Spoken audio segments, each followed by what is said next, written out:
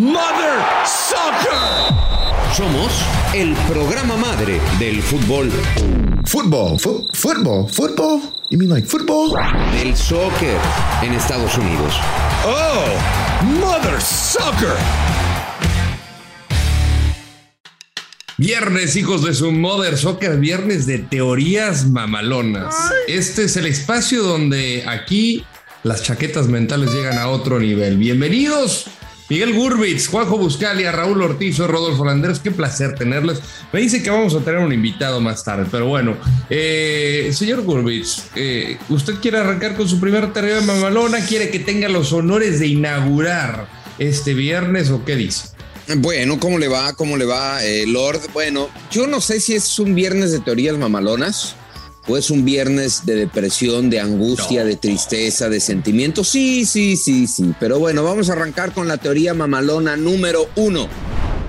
Rentamos el Estadio Azteca, metemos un contenedor industrial, le hablas a Récord Guinness y todo el mundo empeda la vida loca, papi Lord, en yardas certificadas de haber chupado desde la Cuba más grande del mundo. Okay. Viernes de teorías mamalonas. Teoría mamalona número 1. Alguien, el que sea, debe hoy estar poniendo su renuncia sobre la mesa después de la ola del tsunami de fracasos que hemos tenido en selecciones nacionales. Teoría mamalona número 1 del señor Gurbitz. Segunda instancia, el señor Juanjo Buscalia para la teoría mamalona número 2 del día. Teoría mamalona número 2. Muy buen viernes, un placer saludarlos. Mi teoría mamalona es que en este mercado de pases llegó el que va a ser figura del fútbol mexicano por las próximas 2 o 3 temporadas. Bueno. Y es argentino. Por supuesto que tenía que ser argentino. Sí, güey, o sea, qué obvio eres, pero bueno. Ahora, Pollito Ortiz, te saludo con gusto, hermano. ¿Cómo estás? Viernes de teorías mamalonas. ¿Cómo estás? Bien, ¿Cómo está esa voz? Bien. Se encuentra el 100, ya me conocen. Que en viernes como ¿no? En viernes como que algo cambia.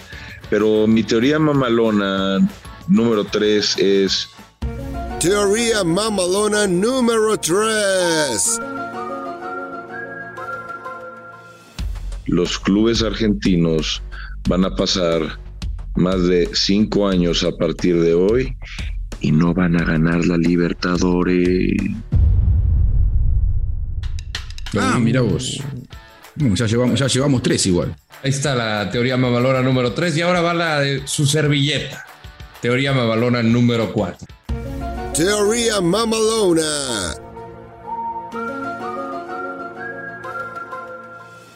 A partir del mes de febrero 2024 habrá nuevo entrenador de la Selección Nacional de México y será mexicano. Y aquí les voy a decir quién es. Febrero 2024. ¿Y qué vamos a hacer en el 2023? ¿Lo borramos del calendario? Por eso decía que en 2023. La verdad es muy temprano para mí. Estoy tratando de asentarme.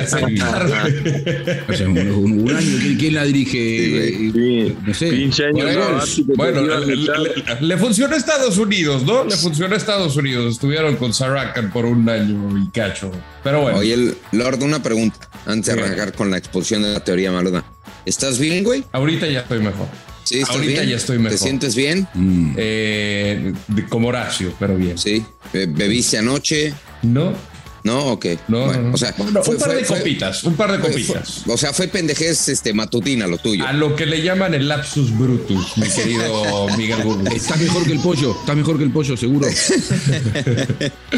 par de copitas de vino, no pasa Exacto. nada. No pasa nada. A ver, bueno, arráncate, date gracias. Bueno, teoría mamalona número 1. Después de lo que ha sucedido con las selecciones nacionales, no todo se puede quedar así normal. Nos fuimos del sí se puede al no pasa nada. Al todo proceso de éxito pasa por un fracaso. están bonitas las frases. O sea, sí están buenas, pero para otro momento. No cuando te acaba de ganar Jamaica, no cuando te acaba de ganar, ni siquiera de ganar, de golear a Haití. O sea, ni siquiera hablamos de Estados Unidos ni de Canadá. Te despachó Jamaica y te despachó Haití. Perdóname, Mónica Vergara. Tu reflexión no puede ser no pasa nada. Tu reflexión no puede ser esto es parte del aprendizaje. No, somos bien condescendientes, entendemos muy bien los procesos de crecimiento por los que tiene que pasar el fútbol femenil, pero la reflexión no puede ser tan simplista. Alguien, yo no sé quién, pero alguien tiene que salir a dar la cara y decir, señores, mi decisión, mi equivocación, mi fracaso, aquí está. Y yo no estoy diciendo que tiene que ser Mónica Vergara o Luis Pérez, porque no se trata de un nombre, lo hemos visto. No es Juan Carlos Osorio, no fue Miguel Herrera, no fue Javier Aguirre, no fue Manuel Lapuente. No se trata de un nombre, se trata de un proceso.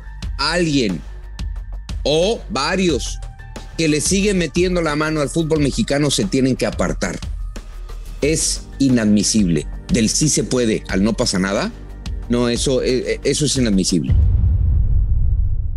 No, yo estoy de acuerdo contigo, o sea, es increíble que al día de hoy nadie ha renunciado, no han existido cambios, porque lo de la sub-20 era la punta del iceberg y era un síntoma de un paciente que está en un estado crítico que viene sucediendo de un año atrás en todos los niveles de selección nacionales y ahora le toca a la femenil.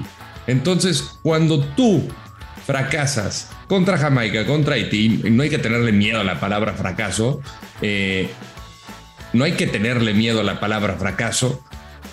Yo lo que veo en decir Mónica Vergara señala de que todas las campeonas del mundo han pasado por eso.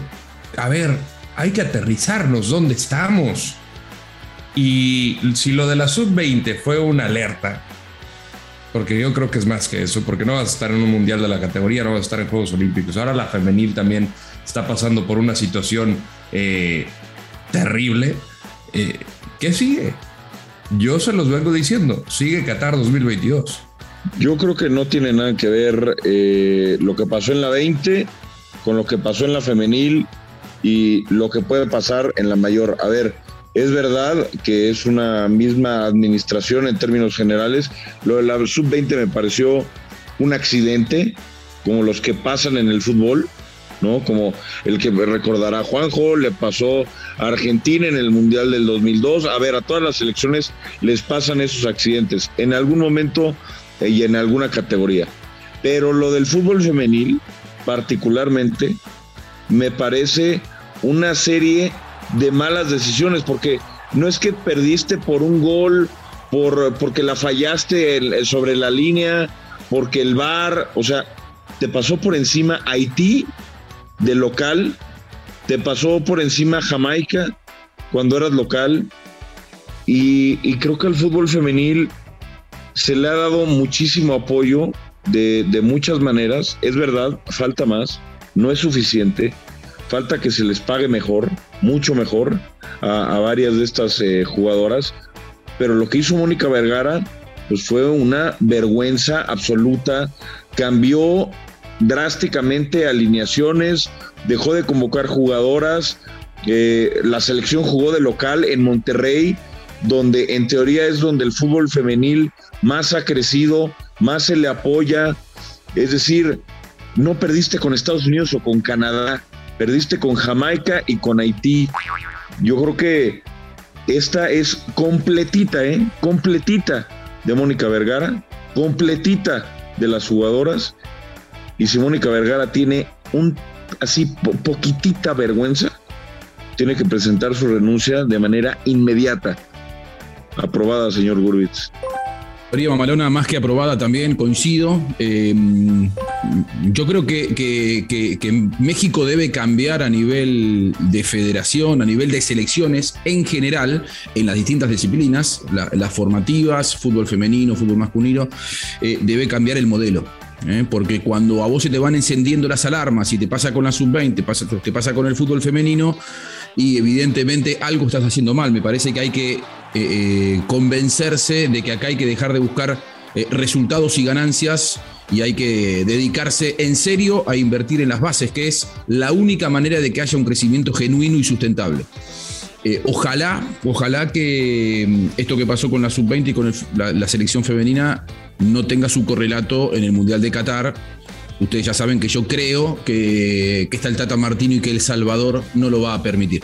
Sin embargo, hay muchas dudas, ¿no? Con respecto, porque bueno, también creo que en la selección mayor esta falta de variantes, por ejemplo, en el puesto tan sensible como el de centro delantero, que no haya un centro delantero que nos despeje todas las dudas, nacido en México, y se busquen soluciones de jugadores, como decimos en la Argentina, medio pero, te demuestra que México está teniendo problemas en la generación de nuevos talentos. Por lo tanto, más que aprobada la teoría mamalona del señor Gurwitz. Esa es una teoría mamalona aprobada. Teoría mamalona súper aprobada. Lo único que yo voy a discutir, y lo voy a hacer después del corte, prepárate, pollito, por favor, y agárrate un topper de una vez. Cabrón, ahora sí me va a tocar. Bueno, ahora sí. Pollito, ¿cómo puedes decir que lo de la sub-20 es un accidente, güey? O sea, ¡que alguien me explique! ¿Te has puesto a revisar lo que ha hecho la sub-20 en los últimos 10 años? O sea, esta selección en mundiales, yo sé que por lo menos calificó al mundial, pero estando en CONCACAF, calificar al mundial no es ninguna proeza. No es ningún logro, es una obligación. Esta selección mexicana sub-20... Desde Colombia 2011, que quedó en el tercer puesto, ese sí fue el accidente, México ha perdido 10 partidos de 15 que ha jugado mundiales. 10 de 15. No puede ser un accidente no calificar, es una tendencia, pollo. Es una tendencia. La selección sub-20 mexicana nunca ha estado a la altura, jamás. Solamente por ahí Colombia. Y después de ahí, pollo, honestamente es una categoría que a México no le ha ofrecido absolutamente nada. El accidente fue el tercer lugar. De Colombia, claro. Sí, como accidente podría ser si México en la mayor llega a semifinales, ¿no? Pues hay accidentes en el fútbol. Pero digo accidente porque más allá de la tendencia, güero, a ver, vi todos los partidos, vi todos los minutos, vi lo que hizo la selección mexicana en el Esperanzas de Tulum. Hay que decir que también México no llevó a varios de esos jugadores porque algunos no los prestaron, caso de, por ejemplo, Marcelo Flores, Efraín Álvarez, bueno, algunos jugadores que no daban la edad por poquito y otros como Marcelo que, por ejemplo, no los prestaron porque era fecha FIFA. Pero a ver, yo vi los partidos y México, a ver, a Guatemala, por ejemplo, que es con quien pierde en penales, a ver, tenía que haber ganado sin ningún problema. El portero fue figura.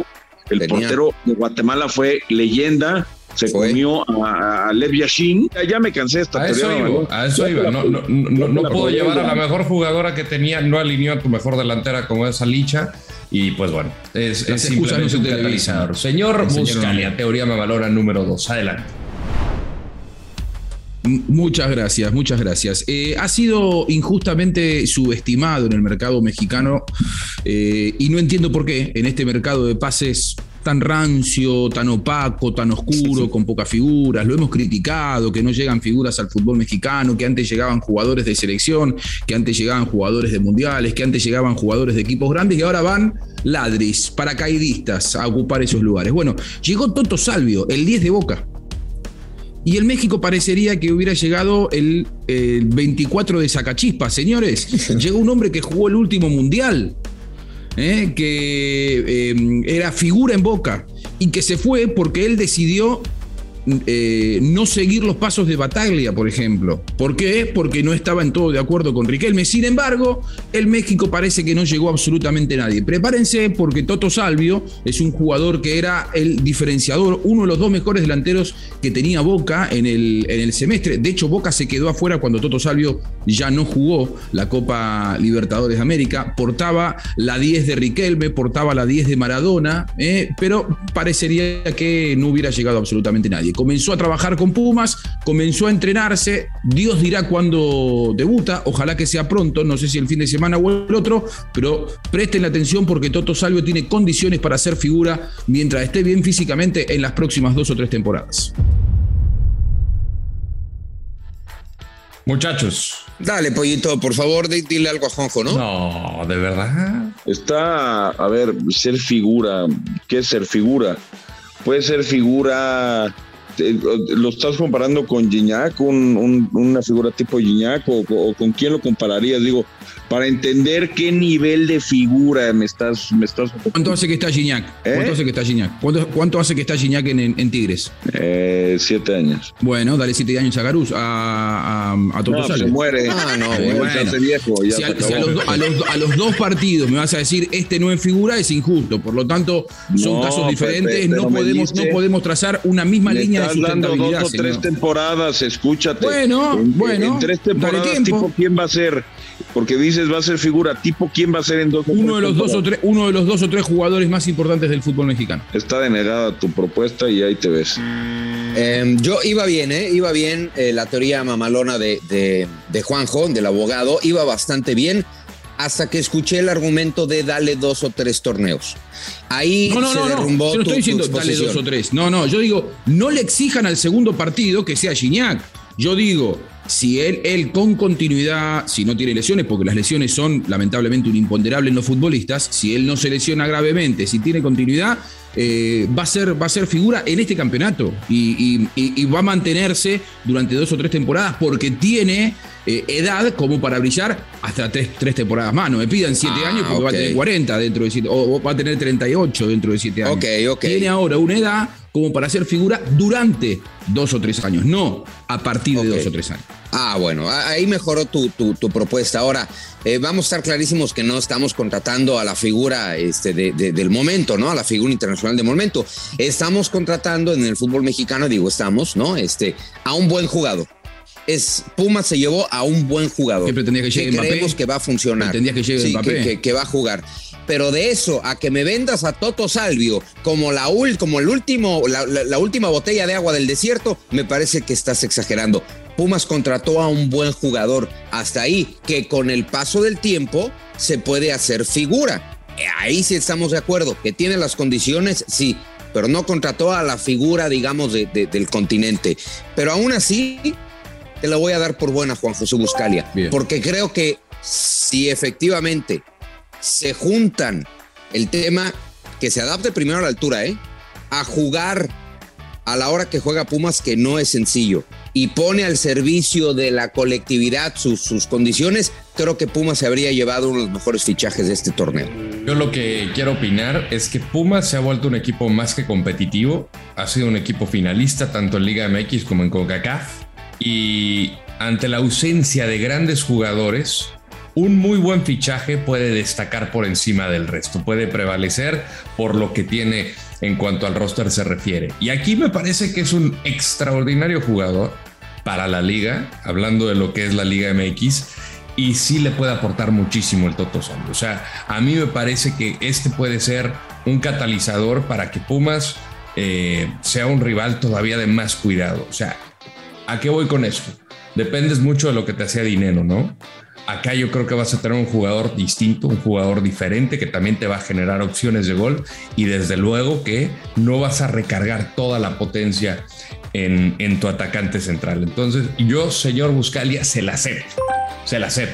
Muy bien. Déjenlo al Pollo abajo del barco, ¿eh? Pollo, no quiero que te subas después arriba del barco, ¿eh? Te quedás abajo, listo. Sí. Teoría mamalona aprobada. Me vendiste a Maradona, pero el 10 de Boca y Riquel, el mejor 10 después de Riquel, me dicen Argentina. No, yo no dije ese. Bueno, pero sí parece que lo vendías, ¿eh? La teoría está aprobada. La teoría está aprobada. Pollito, el pollo abajo del barco, por favor. Debajo del barco, a ver, rescátate con tu teoría. Esa es una teoría mamalona aprobada. Bueno, vamos a hablar de estos equipos argentinos que últimamente no la huelen en Copa Libertadores. Si no es River, no es ninguno. Boca no existe. ¿Hace cuánto que no gana Boca, Juanjo? ¿Cuántos 2007 años? La última vez, 2007. 15 años. Estaba Palermo, estaba Riquelme. Estaba Riquelme, no estaba Palermo. Estaba Riquelme, no estaba Palermo. La ganó con Miguel Ángel Russo en el 2007.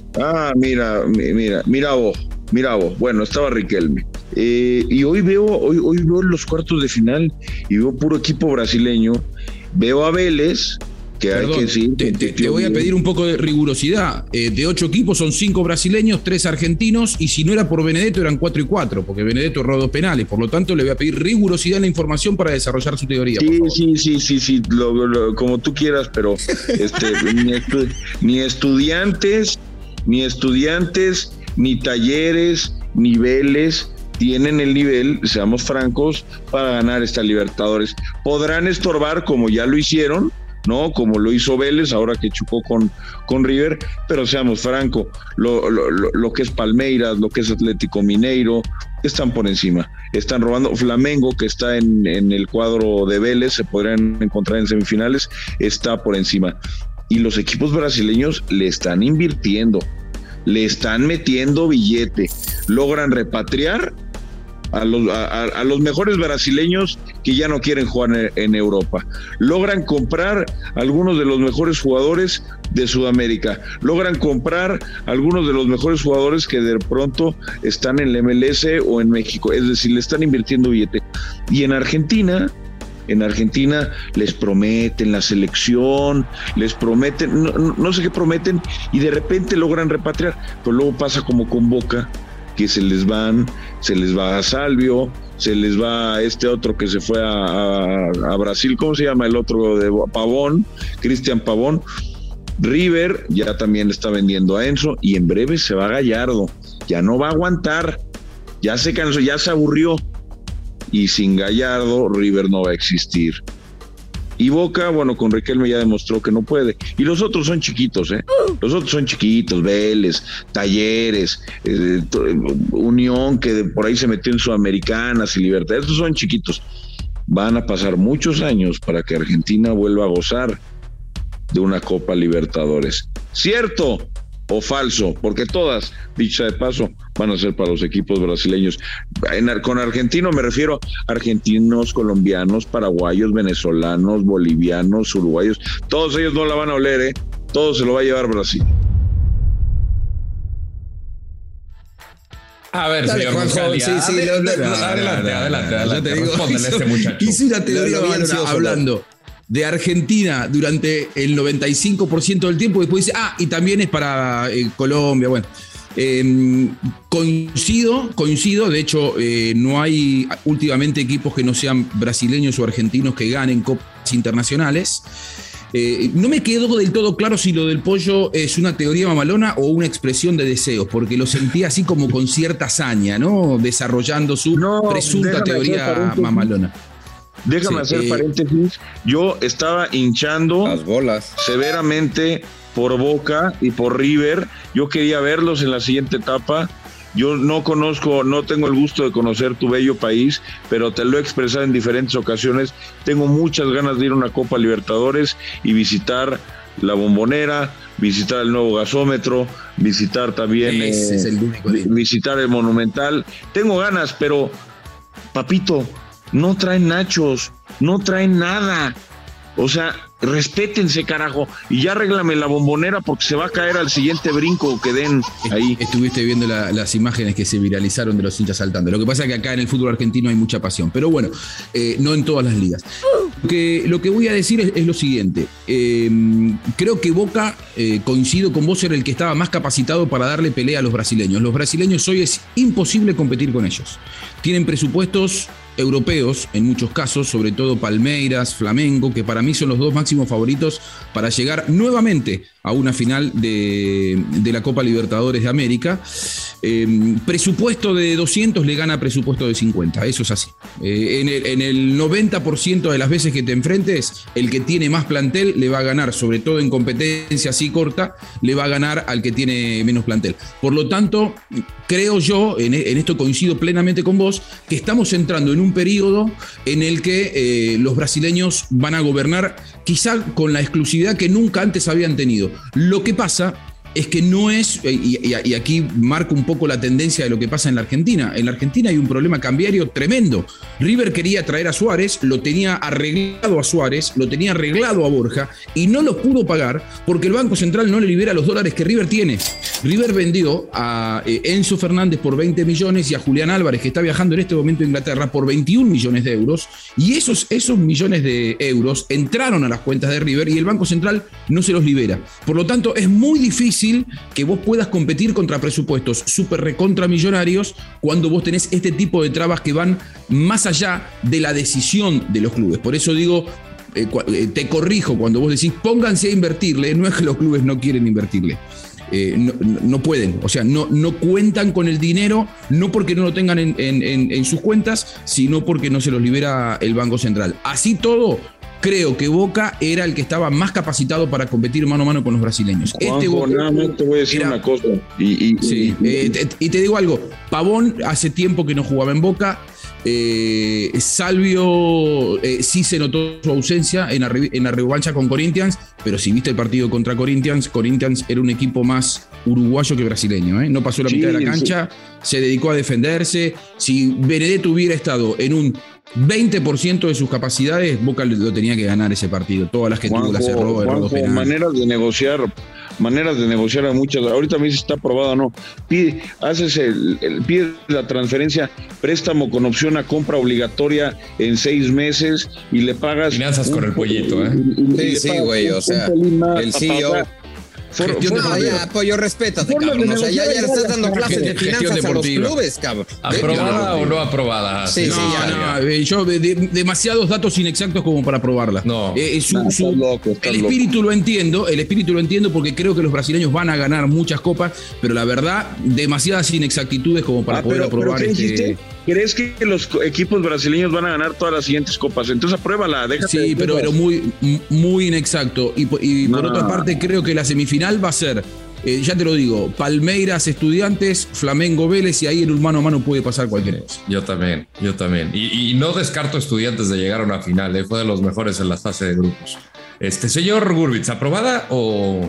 Yo me voy rapidito. Jugando con estas probabilidades de los choques directos ya en estas instancias del torneo, no puedo decir que todos los torneos se los va a llevar Brasil, porque este puede ser la mismísima excepción que eche por debajo la teoría mamalona de el Pollo Ortiz. En todo lo demás, en términos de presupuesto, mal explicado, pero al final la tesis me parece correcta. Solo por los choques en este mismo torneo, no voy a probar la teoría mamalona del Pollo Ortiz. Muy bien.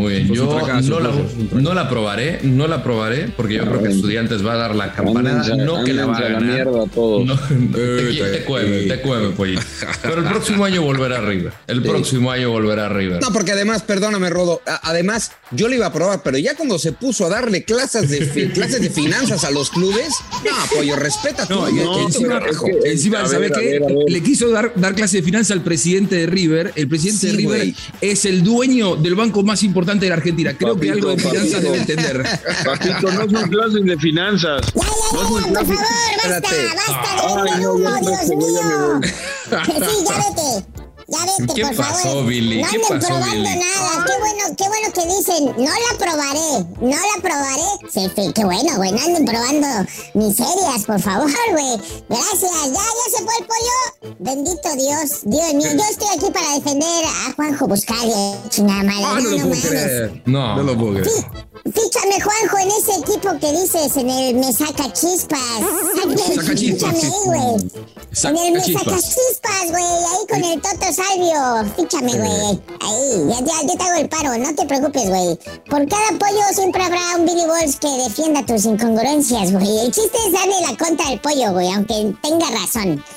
Eso está chingón. ¿Cómo les va, hijo de su mother soccer, güey? ¿Cómo han estado, güey? Todo bien, Billy. ¿Tú cómo andas? Pues aquí, güey. Mira, yo estoy muy contento, güey. O sea, el productor trae más pedos, ¿no? Con el audio y todo, que la Mónica Vergara, ¿no? Ahí en las elecciones y que el carrado y todo, pero yo estoy muy tranquilo, güey. O sea, a mí las palabras de Mónica Vergara me dejaron reflexivo, güey. Si ella está bien, yo estoy bien, güey. O sea, si ella cree que caerse, tropezarse y levantarse es lo que necesitamos. Yo confío en ella, güey. Con eso no hay pedo que no vayamos al mundial. Si ella nos dice que esto es un proceso formativo que implica sacrificar copas del mundo, está poca madre, pinches dramáticos. Está terrible, güey. ¿Cómo ven? No. Oye, güey, les traigo una teoría mamalona. A ver. Escupe tu teoría mamalona. Pumas será bicampeón con Dani Alves y nadie hablará de Hugo Sánchez jamás. No. ¿Cómo crees? Ya tiene la oferta en sus manos, güey. O sea, es real. No, pero digo, es el bicampeón original. ¿Cómo nos vamos a olvidar de Hugo? Porque va a llegar el más ganador de la historia del mundo, güey. O sea, no hay jugador más ganador que Dani Alves. Pero a Dani Alves lo traen como técnico o como lateral. ¿Cómo que lo traen? Porque tiene ya casi edad de técnico, ¿no?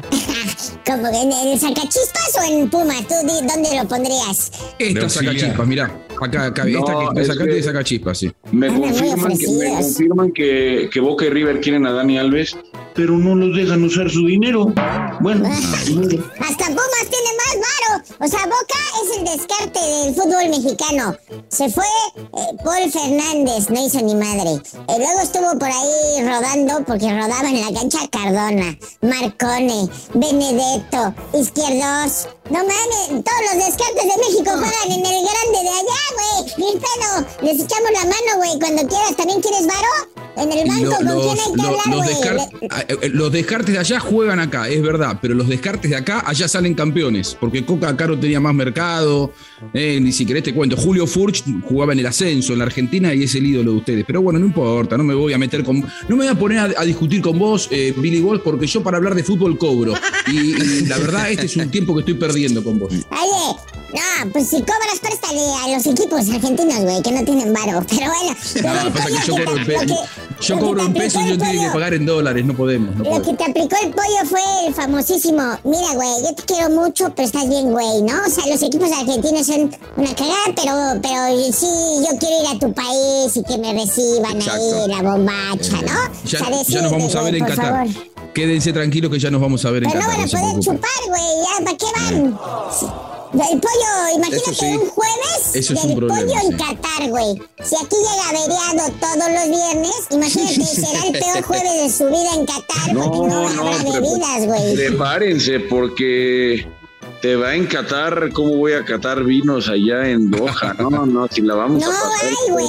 La vamos a pasar rico en Qatar. No, bueno, hay algunos hoteles en donde sí se puede, beber. Pero Pelafustán, ¿tú crees que le alcanza? Eso sí, buena teoría. Creo que va a tener que estar hospedado en Dubái, va a hacer sus viajes ida y vuelta. O trabajando, güey, en un hotel para poder chupar. Papito, yo viajo en primera, yo voy a Doha como un maldito capo. No porque todavía, y ahora sí yo voy por mis méritos. Yo tengo mi dinerito ahí, yo me compré mi vuelito, yo me compré mis boletitos. Muy buena estrategia, ¿no? Así en el mapa de los mundiales. Pero se sigue buscando boleto para el México-Polonia, ¿no? Me falta el México-Polonia, pero tengo el México-Argentina. Ahí voy a ver al señor Buscalia. Ahí nos vamos a tomar una chela juntos. Correcto. Después voy a llorar, nos van a meter 10, pero voy a llorar. No, empate. Bueno, sí, y con gol de Martino, según el teoría desaprobada, Billy Balls. Teoría desaprobada. Apruébamela, güey. Pruébamela. No te la voy a probar. No te la voy a probar. Es dulce, sabrosa, jugosa y llena de argumentos. Golosa. Con Dani Alves o sin Dani Alves, no te la voy a probar. Brotante de argumentos. No. Sí, güey. No. Bueno, mejor vete a dormir, Billy. Vete a dormir. Vete a con el dios azteca que también alguna mamarrachada va a venir a vender aquí como sí, yo apuesto que venderán alcohol en Qatar o cosas así. Sáquenlo, por favor. Antes de pasar con el Bonnie Line Show y el querido Dios Maya, la teoría mamalona número 4, y se las voy a dar rápido. Yo siempre he sido optimista cuando se trata de la selección mexicana. Siempre he sido un ilusionado de ver a México competir en el gran escenario. Sin embargo, no transmite eso para esta edición de Qatar 2022. Y desgraciadamente no veo a México pasando de la fase de grupos. Por lo cual va a ser la gota que derramará el vaso y que pueda sacudir el seno de la de la federación y de selecciones nacionales. Yo creo que Torrado ya tiene los días contados. No creo que tampoco vaya a resurgir después de Qatar. Y lo mismo para John de Luisa. O sea, yo creo que sí es de las etapas más oscuras del fútbol mexicano en la época reciente. Por lo cual, el Toluca, que va a ser campeón este torneo, va a tener al técnico de moda y en febrero se va a designar a Nacho Ambriz como el próximo entrenador de la selección mexicana. No, estás muerto. ¿Por qué? No, estás muerto, hijo. ¿Por qué? Mira, papi, ¿van a renovar al Tata, dices? No lo van a renovar, pero ya hay una terna y Ambriz no está, Nachito no está. Y se acaban de gastar 800 millones de dólares para darle a Nacho el equipo que quiere. Toluca no lo va a dejar. Está desaprobada, ya vete a dormir con tu pijama de papacito de Playboy, cabrón. Desaprobado, señor Landeros, porque estamos haciendo futurología sobre algo que no ocurrió. O sea, estamos sacando conclusiones de que dentro de 6 meses va a ser una etapa oscura en un mundial. Ya es una etapa oscura. Tranquilo. O sea, ya perdimos. México ya perdió el partido contra Polonia, contra Arabia y contra Argentina de antemano. Estamos acá. Y si después terminan los cuartos de final en el mundial, ¿qué hacemos? Le pedimos perdón a lo de siempre, lo de Martino, la bandera. A usted, quédese tranquilo que usted es mi amigo y lo voy a dejar subirse al barco del Tata Martinismo. Ojalá que sí. Se va a subir al barco del Tata Martinismo cuando México llegue al famoso quinto partido. Tranquilo, totalmente desaprobada su teoría. Bueno, yo la podría dar por buena porque de eso se trata una teoría de mamalona, de futurear, ¿no? De ver hacia adelante, de ver lo que los demás no son capaces de ver. Lo que pasa es que aquí se mezclaron 2 escenarios. 1, que México le vaya mal en el Mundial, y 2, que Nacho Ambriz termine como campeón del fútbol mexicano, y 2.1, que elijan a Nacho Ambriz como el próximo técnico de la selección nacional. Fueron demasiadas probabilidades en una teoría que resultó súper extra archi mega mamalona. Te fuiste muy a futuro y hay demasiadas variantes. No la voy a probar. Teoría mamalona. El único que tiene el certificado de garantía de adivinar el futuro soy yo, que dije Argentina 3, Italia 0, señores. Hasta ahorita sí. Con esa que se cagó Juanjo, hasta ahorita sí. Esta es una teoría mamalona rechazada. De hecho, yéndonos a términos de apostadores, ya que recibimos al Dios Maya, tu teoría mamalona, Rodo, vendría siendo como un más 4,500, por lo tanto, estás fuera, hermano. Soy el Leicester City, van a ver. Yo sí soy capaz de ver más allá. Ustedes son unos incapaces. El Money Line Show con el Dios Maya. El Money Line Show. Llegó el Dios Maya de las apuestas a cobrar. Yoshua Maya. ¿Cómo ¿Qué están, pasa, hermanos? mi querido Dios? ¿Cómo te lo va? Bienvenido. Yo sé que me vas a rescatar de este nido de víboras que no cree en lo que va a pasar en los próximos meses. Un gusto saludarlos a los 4, Juanjo, Miguelón, Pollito Placer. y Rodo. Bueno, nos metemos de lleno para los picks de este fin de semana. La semana pasada, el lunes, mi compadre Luis Silva le pegó a la victoria de Pachuca y las bajas en su vieja confiable. Tiene una vieja confiable y le pegó. Y además el Pollito con $50 hizo 300 porque le pegó a la victoria de Pachuca en la primera mitad y en la segunda mitad. Así que ya estamos encarrilados. Ya estamos encarrilados para sumar. Lo peor que podemos hacer es sobre reaccionar mucho a lo que vimos en la jornada 1 de la Liga MX.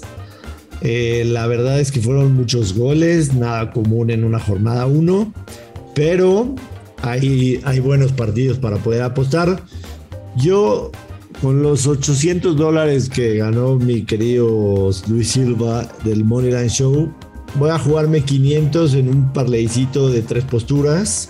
Le voy a pedir al Pollo que con sus $300 que ganó se arme un parlaycito y a ver quién de los dos lo pega. Mi parlay para la jornada 2 de la Liga MX es el over de 2.5 goles en el Mazatlán Tigres de hoy por la noche. over de 2.5 goles que paga más 100.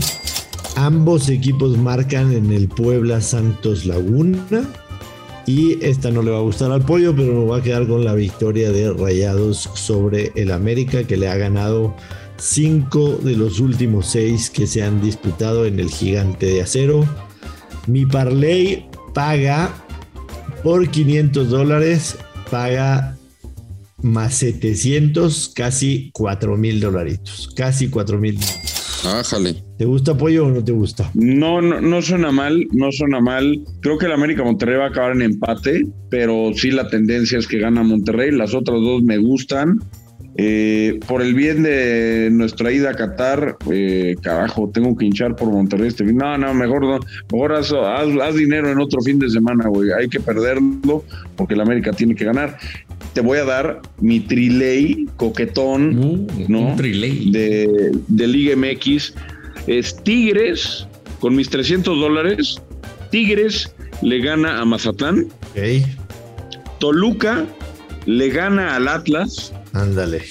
Y ahí les va la otra que está multiplicadora. La doble oportunidad. San Luis y empate de visita en Guadalajara. No creo que Chivas le vaya a ganar a San Luis. Mi vitiño ese es el Vinicius Junior de la Liga MX. Paga más 1,000. Es decir, con mis $300 haría $3,300. No sé cómo la veas, pero yo estas Chivas que no tienen gol, que su refuerzo está en la banca, como que no me convencen. Toluca me parece que va a ir cuajando y en la Bombonera va a ser fuerte. Atlas algo me dice que va a ir un poquito hacia abajo y bueno, Mazatlán no creo que vaya a poder. O sea, el pollo ahí está como, le podemos aplicar la frase de, ¿no? Aquella de justificación. ¿Cómo va? ¿Explicación no pedida? Explicación no pedida. Acusación manifiesta. Ya, güey, diste muchos datos, da tu triley. Carajo, ya, pues igual sabemos que siempre la cagas. Tengo que justificar la apuesta, carajo. Tengo que justificarla. No puedo decir que por mis huevos gana alguien. O bueno, si no, pues chill, pollito, chill. Ya, pollo. Carajo. Oye, tranquilo, viejo. No te me alebrestes, pollo, tranquilo. Estoy caliente, estoy crudo, güey. Me viene a joder el güero, carajo. ¿Estás sashimi, mi pollito? Sí, lo que pasa es que el güero está reventando la cabeza. Él sí se va en business y yo me voy en Perrier. Tranquilo, pollo, yo te consigo boletos para el México. Gracias, te con hermano. Te hago el upgrade, mi querido pollito. Bueno, vamos a pegar los dos. Venga, vamos a pegar. Pero van a caer los verdes. Bien. Confío en usted, Dios Maya, y confío en que el próximo viernes van a traer teorías mamalonas sublimes. Les mando un abrazo a los 4 y a sumar billetes este fin de semana. Abrazo Dios. Ya, fue demasiado rollo para las teorías mamalonas del señor Ortiz, así es que no va a haber, toma lo tuyo. Pollito, toma lo tuyo tú. Toma lo tuyo y que te cures la cruz. ¡Ay, qué buena está la Tecate, Dudu! Ay. Esto fue Mother Soccer, el podcast madre del fútbol en los Estados Unidos y Latinoamérica, exclusivo de Footbox.